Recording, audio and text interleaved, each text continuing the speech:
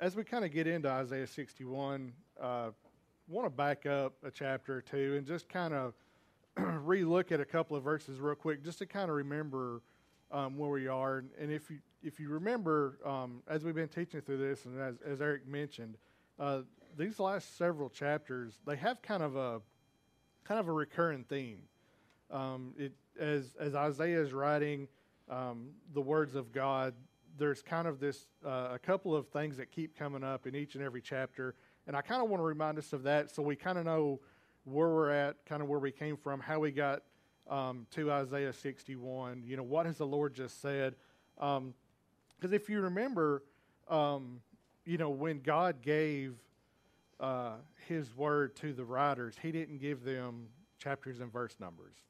Like He didn't tell Isaiah, I want you to start writing chapter 61 today. So we read these as prophecies, and you know, we're the ones that put the chapters and stuff in there. So sometimes it's good to remember, like this is not a completely separate thing that we're talking about. So the thought here is kind of flowing from chapter to chapter, and I just kind of want to remind us of that. So in Isaiah 59, verses 18 through 21, we're talking about God's vengeance. And He said, according to their deeds, so He will repay. Wrath to His adversaries, repayment to His enemies. To the coastlands He will render payment. So they shall fear the name of the Lord from the west, and His glory from the rising of the sun. For He will come like a rushing stream, which with the wind of the Lord drives. And a Redeemer will come to Zion, to those in Jacob, who turn from transgression, declares the Lord. And then in Isaiah 60, verses 19 through 22, the last verses that we looked at in Isaiah 60, we get a picture of God's comfort. And it says, the sun shall be no more your light by day, nor for brightness shall the moon give you light, but the Lord will be your everlasting light, and your God will be your glory. Your sun shall no more go down, nor your moon withdraw itself, for the Lord will be your everlasting light. And your days of mourning shall be ended, and your people shall all be righteous.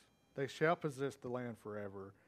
The branch of my planting, the work of my hands, that I might be glorified. At least the least one shall become a clan, the smallest one a mighty nation. I am the Lord. In its time I will hasten it. And so if we think about these promises that the Lord has made, one, judgment is coming.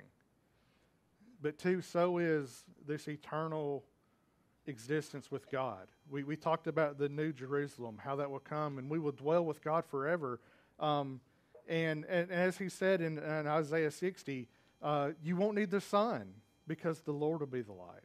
God will be our light. Like we're in His presence forever. And so we're thinking about these things as we move into 61. We're thinking about, one, there is a coming judgment. And two, there is also a coming reward from God to those who are faithful, to those who believe.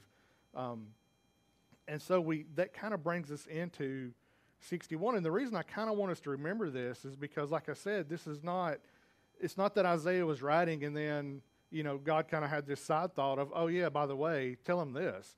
And it's completely separated from what we've been talking about. As we said, the rest of these chapters, they all kind of point to the same thing, to these two realities. And so I want us to remember that. And the reason why is because the heading in my Bible says the year of the Lord's favor. And, you know, when I first saw that, you know, my first thoughts were, you know, when I teach through this, yeah, I want to be true to the text. I want to tell you what the text says. But also, something comes to mind that I want us to think about and I want us to be aware of. Just from that heading, the year of the Lord's favor, sometimes our thoughts can go to the wrong places. And so what I kind of want to do is look at chapter 61, and I'll bring a few things to your mind to really kind of think about as we go through 61 and even throughout the rest of Isaiah, and really throughout any text we teach in the Bible, the way we need to kind of view it and look at it. So just kind of keep that in mind for a minute. I want to look at the first two verses. 61 verse 1, it says, the Spirit of the Lord God is upon me, because the Lord has anointed me to bring good news to the poor. He has sent me to bind up the brokenhearted, to proclaim liberty to the captives, and the opening of the prison to those who are bound, to proclaim the year of the Lord's favor and the day of vengeance of our God, to comfort all who mourn. And so we see a few things here right off the bat. One, somebody's talking and saying, the Spirit of the Lord God's upon me. Who is that? We'll kind of figure that out in a minute. But you probably got a pretty good idea. I'm just saying, you guys are pretty smart. You probably know who we're talking about here. But this person is bringing good news to the poor. And then it talks about bringing liberty to the captives, opening the prisons to those who are bound. And it's proclaiming the year of the Lord's favor and the day of vengeance to comfort all who mourn. And so what is this talking about? And so what I want to do with these two verses in particular is really kind of look at some different ways we can look at these verses. And probably some different ways that people do look at these verses. One is we can think about, Isaiah was writing to Israel. He was a prophet. And so he's bringing the word of God. He's saying, the Lord has told me this, so here it is. And so they could be thinking about, we've talked about some of the persecution they've been in, Assyria, some of these countries, and we know that Babylon's coming. They're going to go into more captivity. And so they could be thinking, well, this is a promise. This is our promised release from, captivity or whatever it may be. And so they could see it as like he's talking about us. Like if this bad thing happens to us, then the Lord's proclaiming, yes, we're going to be set free. We're captives and we're set free. He's going to have vengeance on the people that have wronged us. And I know a lot of Jews still kind of think that way. Like the Lord is going to do this for us, and He's going to have vengeance on everybody else. And so they could kind of take that thought and think of it that way. Which if that's the case, then as we go through, especially verses 3 through 7. Then these verses would be describing them in particular, which would kind of make most of chapter 61 something that's already happened, and, well, that was great for them. So what's that really got to do with us? So we kind of know, well, that's probably not it, right? So that is what I want you to think about. That would be a temporary blessing of God. Because they were set free, that was great. That's a thing that happened in time, but it's over, right? So now whatever's going on now has nothing really to do with this. So it was physical. It's a physical, temporary thing that they're talking about. Another way we can look at it is that God is going to bring favor and comfort to those who are oppressed. And the reason I really kind of want to bring this up, and I really kind of hate to think of it this way, but so much of our world thinks of it this way, especially the Christian world, is this is talking about a physical blessing from God. That this is going to be the year of God's favor. He's going to do these things for us, and as we look at it, this is going to be the Lord blessing us. And again, we're talking about a temporary physical thing. Like this is something God would do, and then it would be over, and then it's on to the next thing. And this kind of goes back, in the way this is worded, it kind of ties back to, if you guys have heard the term, the year of Jubilee. This is something out of the book of Leviticus. It's in Leviticus 25, and I'm not going to dive into that. If you know it, you know what I'm talking about. If you don't know, well, then you got some homework to do. You get to go read Leviticus 25. But the year of Jubilee, in a nutshell, basically, was something that was given to Israel. So every 50 years, they would have this year of Jubilee. And what this would mean for the Israelites was, one, if an Israelite was a servant or a slave, he was freed. And so he got his freedom.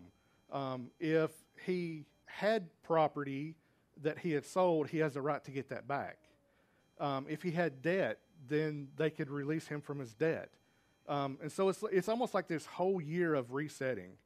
It's like every 50 years, all this stuff that's happened to you, you get to start over.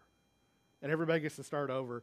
And even some of the things I was reading about it, they kind of took that into account. So like if I was going to sell you a piece of property, if I was going to sell you 10 acres, but we were 2 years away from the year of Jubilee, like that would come into account in what I would sell it to you for.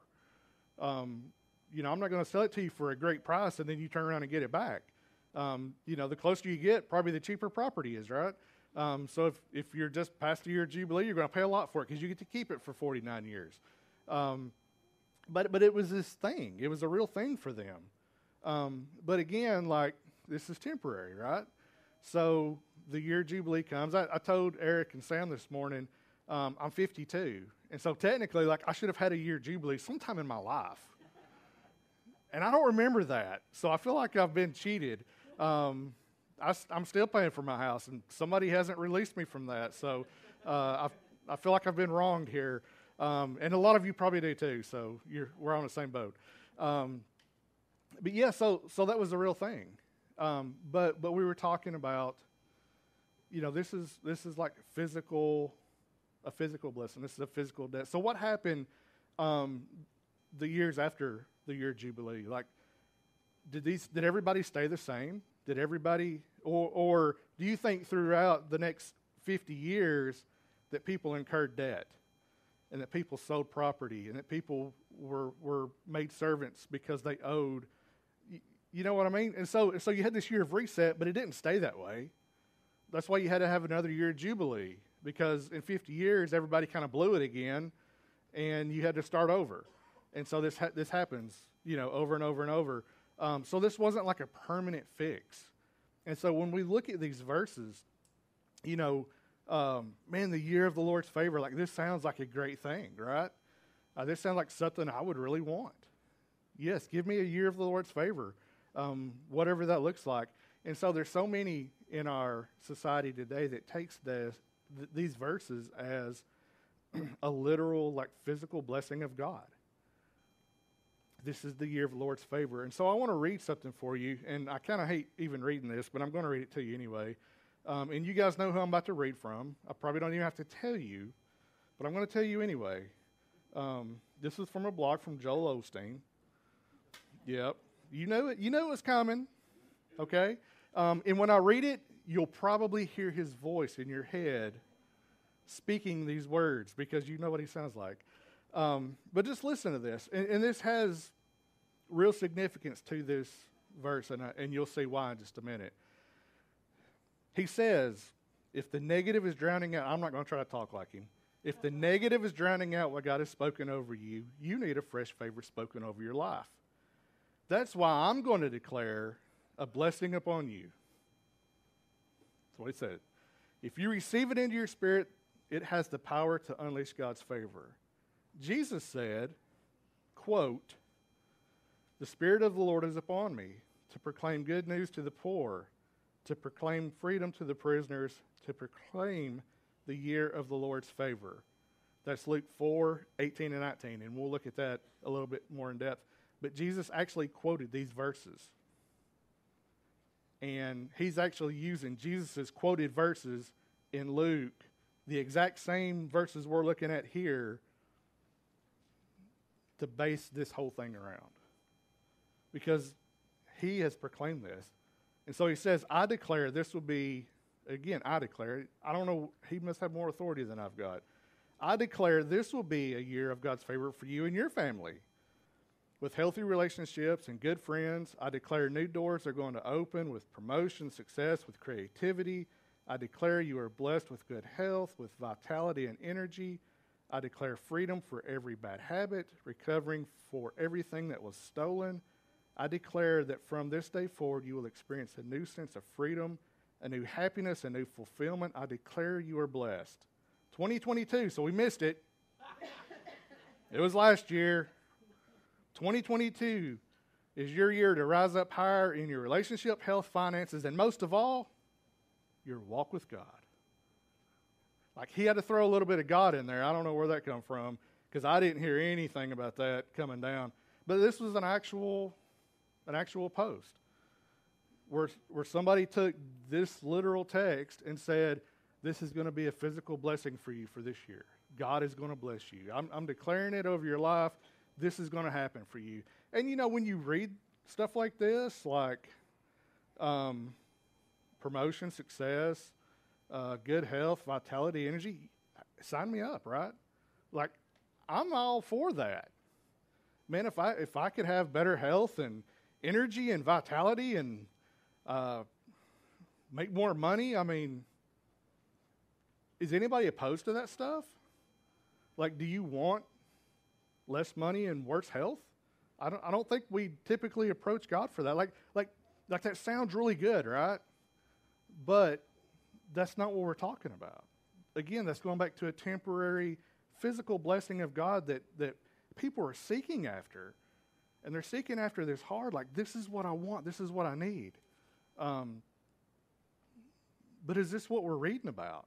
You know, as we talk about God's judgment and God's eternal kingdom that we're going to be a part of, how do we change gears to a better job and better health? Like where does that come from? And so that's kind of what I want you guys to think about as we go through this is what are we talking about here? Are we talking about something like physical, like right now in my hands? Or are we talking about something spiritual and eternal? A few verses to consider. Luke chapter 12, verses 15 through 21, that kind of goes along with this thought. To remember just how temporary these things are. When we talk about seeking after the physical things of the world and the physical blessings of God, Luke 12, 15 through 21, and he said to them, take care and be on your guard against all covetousness, for one's life does not consist in the abundance of his possessions. And he told them a parable, saying, the land of a rich man produced plentiful, and he thought to himself, what shall I do? For I have nowhere to store my crops. And he said, I will do this. I will tear down my barns and build larger ones. And there I'll store all my grain and all my goods. And I'll say to my soul, soul, you have ample goods laid up for many years. Now, that was a good crop. I don't know what he was growing, but whatever it is, he's got a lot of it. Relax, eat, drink, be merry. He was going into retirement, right? Is that what it's like, by the way? I don't know that I'll ever get to do that, but you retired people, is that kind of what it's like? Eat, drink, and be merry? I bet it's probably not. But God said to him, fool, this night your soul is required of you, and the things you have prepared, whose will they be? So is the one who lays up treasure for himself and is not rich toward God. And then 1 Timothy 6 through 11. But godliness with contentment is great gain, for we brought nothing into the world, and we cannot take anything out of the world. But if we have food and clothing, with these we'll be content. But those who desire to be rich fall into temptation, into a snare, into many senseless and harmful desires that plunge people into ruin and destruction. For the love of money is a root of all kinds of evil. It is through this craving that some have wandered away from the faith and pierced themselves with many pangs. And so we can kind of see, like, where do we get the mindset that God's going to just give us all this stuff? And, like, this is what we're seeking after. This is what we're asking God for. It sounds to me like it's terrible. Like if you have all this stuff, it's really kind of a curse. You guys ever hear people winning like a huge lottery and then going bankrupt? Like, how did that happen? You know, how could you win $100 million that go bankrupt? Like, I mean, I won't sniff that in my entire lifetime. And hopefully I won't go bankrupt. But, I mean, how can somebody be just given a ton of money and then it's like they have nothing? You think it's a curse. We don't know what to do with that. We don't know how to handle that. And then the passage there in Luke, you know, all these things that we seek after, we get them and we store them up and they're ours and then we die. And then there's somebody else's. I mean, everything I have, which is not much, sorry kids, it's not much, but I do have some things. But someday those things are not going to be my things. They're going to be somebody else's things. I mean, when me and Jeannie die, kids get whatever we've got. However good or bad that stuff is, it's yours now. It's not mine. Right? I'm going to spend all your inheritance. Did I say that out loud? Sorry.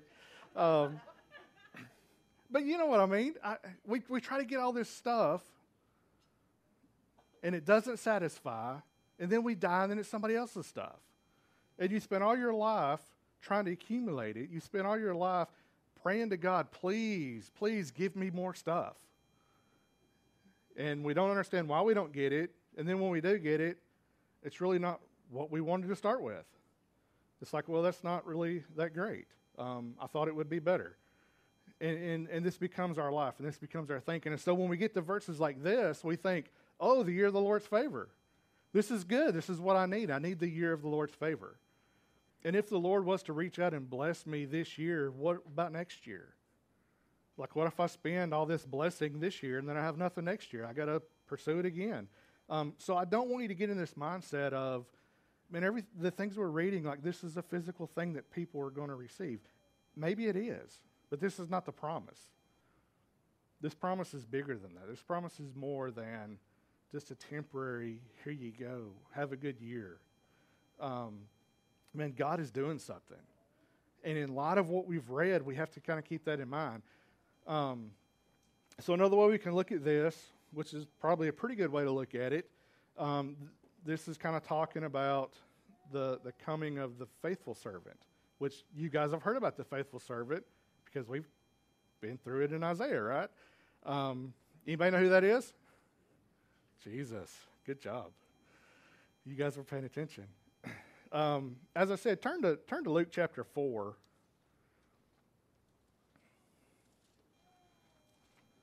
And Jesus did quote these verses in Luke 4. And so I want to look at that real quick. Starting in go to 16. We'll kind of put it all in context here. And we'll go through 21. So Luke 4:16, it says, "And he came to Nazareth where he had been brought up. And as was his custom, he went to the synagogue on the Sabbath day, and he stood up to read. The scroll of the prophet Isaiah was given to him, and he unrolled the scroll and found the place to where it was written." Now, I think this is interesting because he intentionally went to this point. Like, they didn't give him, I'm preaching of Isaiah 61 kind of because that's what I was assigned. Like, Eric didn't say, here, preach from Isaiah. We happen to be in 61. I'm going to preach 61. Like, they handed Jesus the scroll, and it's like, here's all of Isaiah. What are you going to read us? And he went to this. So that's kind of good to keep in mind. He went to this point. He said, "The Spirit of the Lord is upon me, for he has anointed me to proclaim good news to the poor. He has sent me to proclaim liberty to the captives and the recovering of the sight to the blind, to set at liberty those who are oppressed, to proclaim the year of the Lord's favor." And he rolled up the scroll and gave it back to the attendant and sat down. And all the eyes of the synagogue were fixed on him. And he began to say to them, "Today, this scripture has been fulfilled in your hearing." One, I could just imagine, like, what would that have been like? If you were sitting there that day and Jesus came and read that and was like, "Today this has been fulfilled." You're like, oh my gosh, what does that mean? This is amazing. I want to know. Or you could have been like, this guy's a lunatic and we need to kill him right now because I don't know what he's talking about. I just think it would have been so cool. But kind of the neat thing here, when you look at this, at what he has quoted, and then we go back, and like I said, it's not that he left out part of verse 2 because there was no verse 2, right? It was all just written. But if we go back and we look, he says that he's to proclaim the year of the Lord's favor and the day of vengeance of our God to comfort all who mourn. Like he didn't read that part. He stopped at the end of the year of God's favor. So just quick side note, why do you think that was? Well, he didn't come to bring vengeance. He came to bring the good news. He came to bring salvation to mankind. The next time he comes, vengeance. It's coming. But this wasn't the time. And so he didn't come to bring vengeance his first time, but he'll bring it the second time. So keep that in mind. But he proclaimed that he came to do this. He came to bring the good news to the poor, to proclaim liberty to the captives, recovering the sight to the blind, set at liberty those who are oppressed, proclaim the year of the Lord's favor. Like, this is what Christ said he came to do. And we know throughout all the studies exactly what he came to do. He came to take on our sinfulness and to give us righteousness so we could stand in God, in his midst, as we've read about in Isaiah, as we just read about in the end of Isaiah 60. This great city where all the people were righteous, like how do you think they got righteous? It's because of what Christ did. And we know that. But sometimes we have to kind of be reminded of that. And just kind of a side note here, as I was kind of thinking about this and reading through it, one thing that I thought was kind of interesting is because, as I look at this, and so much of it is like, no, this is, God wasn't bringing like a physical blessing. He wasn't doing this stuff. But Jesus did heal people. You remember that? Like, there were people that were blind. There were people that were mute. There were people that were crippled. There was people that died. And Jesus brought them back to life. Like, he was doing all this miraculous stuff. Lepers were coming to him and being cured. And he was doing all this healing. And it was miraculous. But what happened to all those people? Anybody know? They died. Like, he did all this great healing, and they still died, right? Guess what? It's appointed to all of us once to die.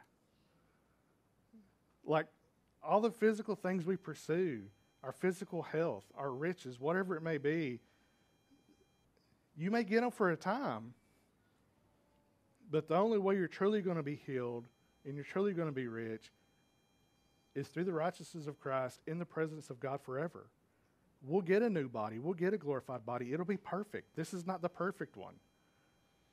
And I know it's hard to believe, but this is not the perfect body, y'all. This is not it. This is not heaven, right? If the earth was heaven, where would we long to be, right? Just keep me here. This is great. But it's not. And so we're longing for something else, and God's promising it to us. And so when we read this, we have to remember that stuff. Yeah, Jesus, he healed people. He did physical things. God blesses us. You know what? I feel extremely blessed by God. Like, I actually have a house, and I drove here in a vehicle. That's a huge blessing of God. Like, there's a lot of the world that don't have that. There's a lot of the world that when they got up this morning, they didn't go turn on water, and it was hot, and they bathed in it. These are huge blessings of God we don't think about sometimes. If we have food and clothing and shelter, should we not be content in that? Like, God does bless us. There's been times I've been sick, and I've recovered from it. I've been healed. There's times that people in this church are sick, and we pray for them, and we pray, God, please heal them. Like, we want God to work in that, but that's not the end. Like, this is temporary. Yes, we want the blessing of God. Yes, we want the physical things. This is not the ultimate promise of God. This is not the thing we're longing for. It's not the thing that we should be pursuing after. We should be pursuing after the eternal things of God. And so when we look at that, as I said, when we looked at Isaiah 59 and Isaiah 60, there is an eternal part of this that we're talking about. There's an eternal judgment coming. There's an eternal reward coming. There's going to be this presence with God that we don't know, that we haven't experienced yet. There's going to be this fullness and this completeness and this complete perfection in His presence that we haven't discovered. And so I think with these things, when we read these verses, we have to keep this in mind, that God's talking about something eternal, that He's not talking about something physical. And so when we read this, think of the eternal things. Think of what's coming, what's going to be, and not what could suit your needs this week or this year or whatever it may be. So the rest of this, we'll get through a little quicker. Just kind of want to point out a few things. If we start in verse 3,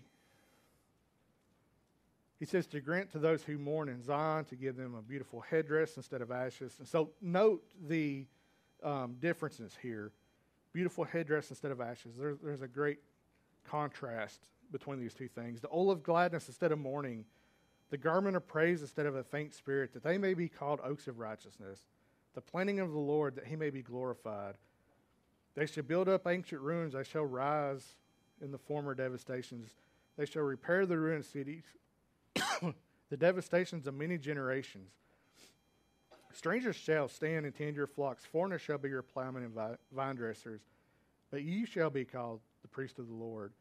And they shall speak of you as ministers of our God. You shall eat the wealth of the nations, and in their glory you shall boast. Instead of your shame, there shall be a double portion. Instead of dishonor, they shall rejoice in their lot. Therefore, in their land they shall possess a double portion and shall have everlasting joy.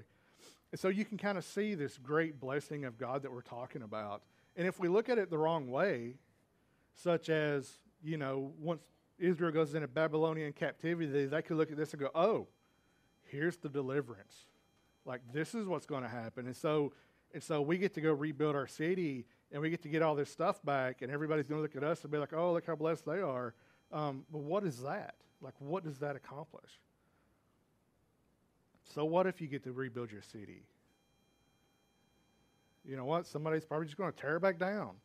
I mean, it happens, So we don't look at this as a temporary, like, God's going to do something for a little while, but he's not going to do it forever. We look at this as, no, there's going to be a city that God's going to build that nothing can prevail against. There's going to be a city that we're going to dwell where he's going to be. This is a city I want to live in. This is a city I'm looking forward to. And so as we look at these things, we see how he takes us from this broken state and he turns it into a glorious state. He takes, as it said, I love kind of the way some of this wording is, a beautiful headdress instead of ashes. You think about somebody, especially when you go back through the Jewish culture, and when somebody was mourning, what did they do? They covered themselves in sackcloth and ashes. And so you think of somebody they've put ashes on their head because they're mourning. Well, if somebody's got a beautiful headdress, they're not mourning, they're celebrating. Like he's taken us from this state of mourning, and now we're in a state of celebration. Gladness instead of mourning. Praise instead of a faint spirit. Like he's completely 180 from who we were to who we're going to be. And it's beautiful. He talks about us being oaks of righteousness. And if you guys know much about oak trees, they're pretty solid, right? An oak tree is a pretty solid tree. That thing is firm. And if my righteousness is as firm as a planted oak, that's a firm righteousness. That's who we are. But then I love that it says, the planting of the Lord that he may be glorified. And so we're starting to see oh, this is not something I did, right? And y'all know this. We've been talking about this through the whole thing. This is something God's doing. God planted that righteousness. I didn't plant it. God planted it, and it's solid, it's firm. That's not going anywhere because God put it there. And then talking about the city, as I've mentioned, this New Jerusalem that we have read about in Revelation 21, this great promise of the city's going to come, and this is where we're going to dwell in the presence of the Lord, and he's going to be our light, and we're going to be in his midst. So if your faith is in Jesus, this is your promised destiny. But if it's not, then we switch over to the vengeance and judgment part. That's coming for the unbeliever. It's either going to be vengeance and judgment, or it's going to be eternal dwelling with God. There's no middle ground, and he's promising both, and he's going to do both. Both of these are perfectly within his right and his power to do, and that's exactly what he's going to do. So if we go to verses 8 and 9, it says, "For I, the Lord, love justice. I hate robbery and wrong. I will faithfully give them their recompense, and I will make an everlasting covenant with them. Their offspring shall be known among the nations, and their descendants in the midst of the people. All who see them shall acknowledge them, that they are the offspring the Lord has blessed." And so here we do kind of get kind of a different perspective, because now the Lord is talking. I, the Lord, love justice. So, this is not Isaiah talking anymore. This is God. God says, I love justice, and I hate robbery and wrong.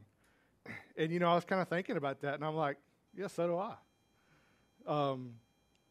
Man, our society is all about justice, is it not? Like, there's been a lot of protest about justice. We want justice, right? That's what everybody wants. Everybody wants justice. Until we really think about, do we really want justice?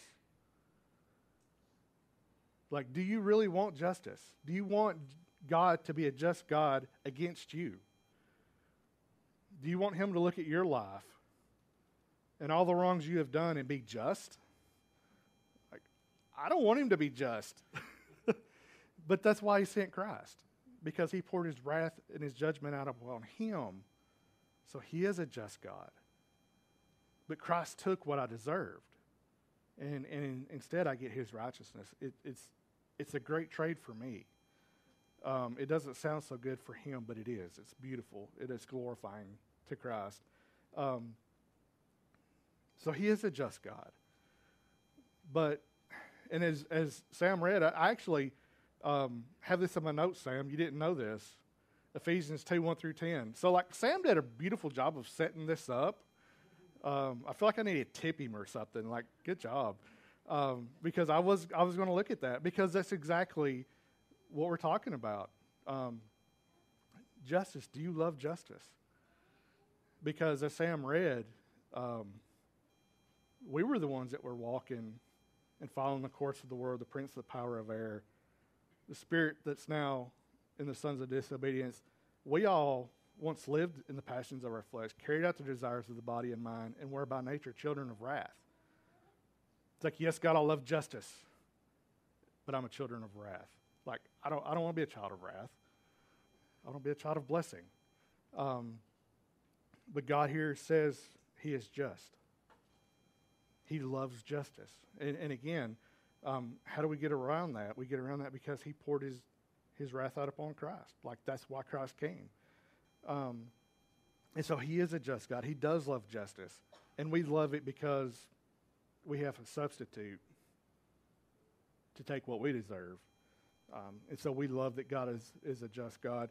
And he says, I hate robbery and wrong. And we're like, yes. Does anybody like robbery and wrong? Nobody? Nobody likes robbery and wrong. I don't either. Have you ever had something stolen? How does it make you feel when somebody steals something from you? You're like, I want justice, right? I want justice for that person. They took something from me. Quick story. I'll try to be brief. I actually had a truck stolen out of my driveway once. And you talk about somebody who's like, I want some justice on somebody. Man, he didn't just take like a potted plant off my porch. Like, he come in my driveway when I was asleep and took my truck. And Jeannie, that back at the time, she was going to a gym early in the morning and working out. Like, she went to the gym and walked or whatever, and she come back and got me up out of bed, and she was like, hey, where's your truck? And I'm like, what do you mean? It's in the driveway. She's like, no, it's not in the driveway. And that is like the most sick feeling I've ever had in my gut, to think, what? My truck is not in the driveway? And it wasn't. I went out there and looked, and it wasn't there. But I was dumb enough to leave the door unlocked, and there was a valet key inside that started the motor. So there you go. Some guy thought he needed to ride to McMinnville and took it to McMinnville. But it's a terrible feeling. Like, I don't like being robbed. I don't like being stolen from, right? Nobody does. But then I remember these verses in Malachi. Malachi 3, verses 6 through 9. He says, for I, the Lord, do not change. Therefore you, O children of Jacob, are not consumed. From the days of your fathers you have turned aside from my statutes and have not kept them. Return to me, and I will return to you, says the Lord of hosts. But you say, how shall we return? And then God's response, will a man rob God? Yet you are robbing me. But you say, how have we robbed you? In your tithes and contributions, you're cursed with the curse, for you're robbing me, the whole nation of you. And then Romans 12, verses 1 through 2. It says, I appeal to you, therefore, brothers, by the mercies of God, present your bodies as a living sacrifice, holy and acceptable to God, which is your spiritual worship. Do not be conformed to this world, but be transformed by the renewal of your mind, that by testing you may discern what the will of God is, what is good and acceptable and perfect. And the reason I wanted to put that in there is because it's not about money. Like, when we talk about robbing God, we're not talking about, well, you didn't tithe this week, though that may be a form of robbing God. But in Romans, he doesn't talk about money. He talks about your body, giving yourself as a living sacrifice to God. Like, what do you think it means when you call Jesus Lord? Who is a Lord? A Lord is your master. You are a servant. And if you don't give yourself over to your Lord, are you being a servant? And man, there's so many times that I rob God because I don't do what God wants. I'm not giving him everything I have. I'm not giving him my body. I'm not giving him my time. I'm not giving him my devotion. I'm robbing God. I can put a check over here in this box and be like, okay, I'm good. I'm not. Like, I'm robbing God. And what does it say in Isaiah 61:8? I hate robbery and wrong. Probably more than I hate robbery.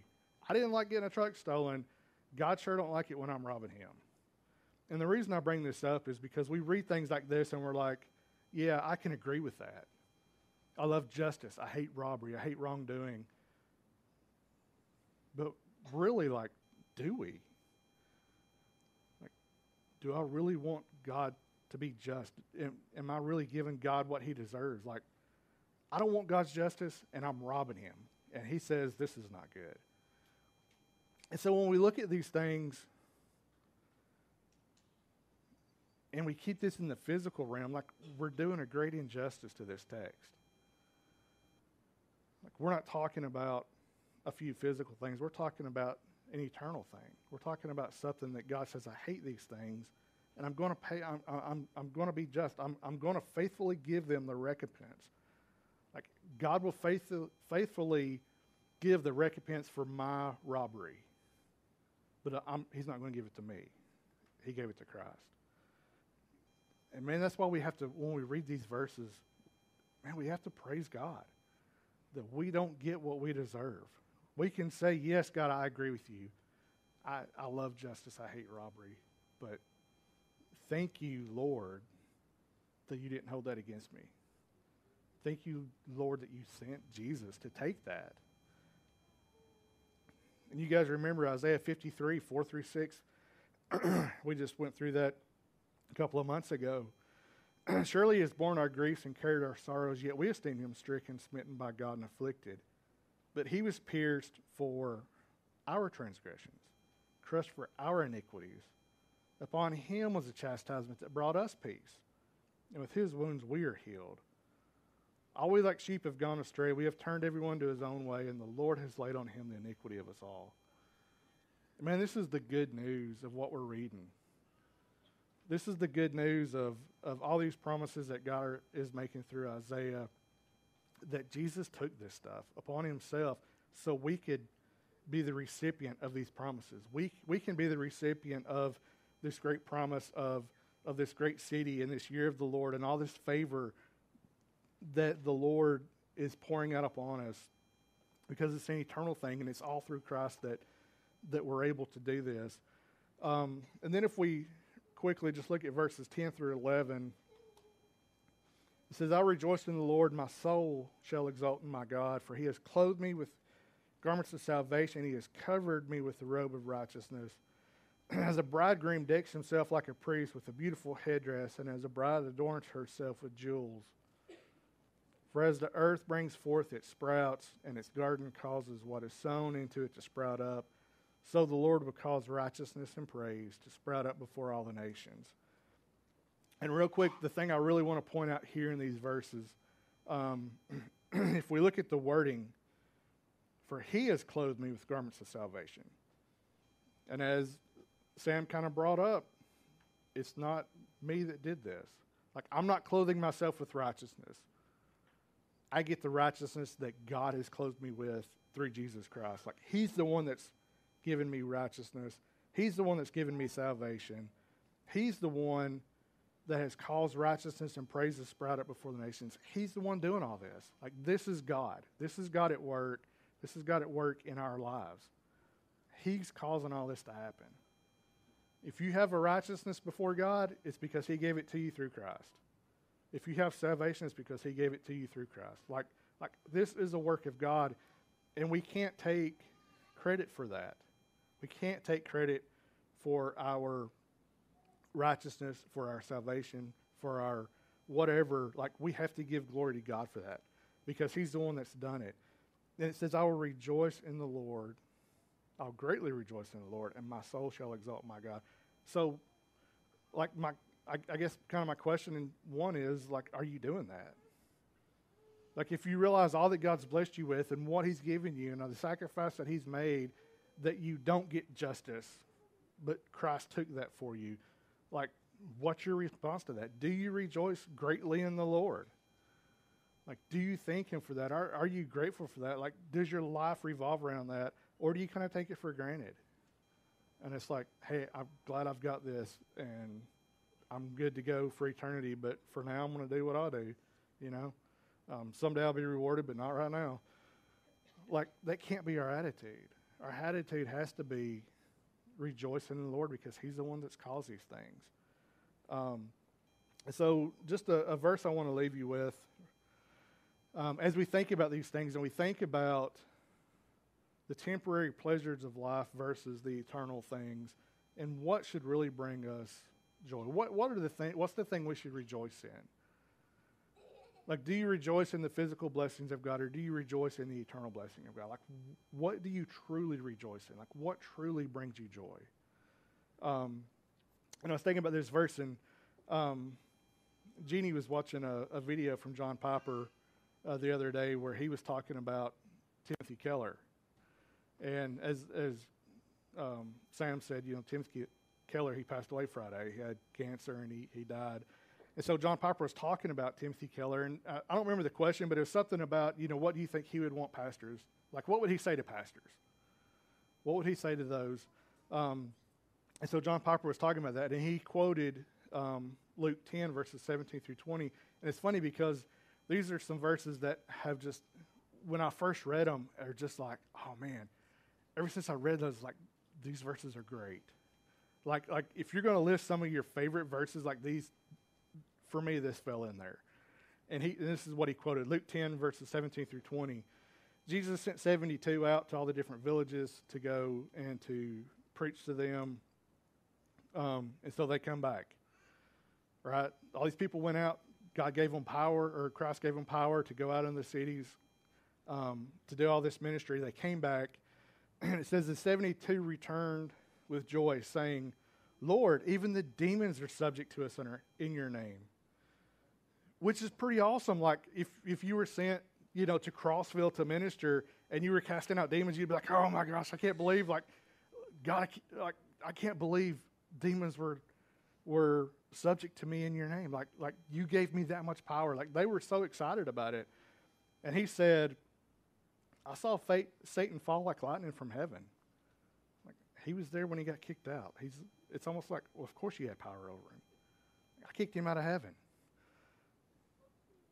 Behold, I've given you authority to tread on serpents and scorpions and over all the power of the enemy, and nothing shall hurt you.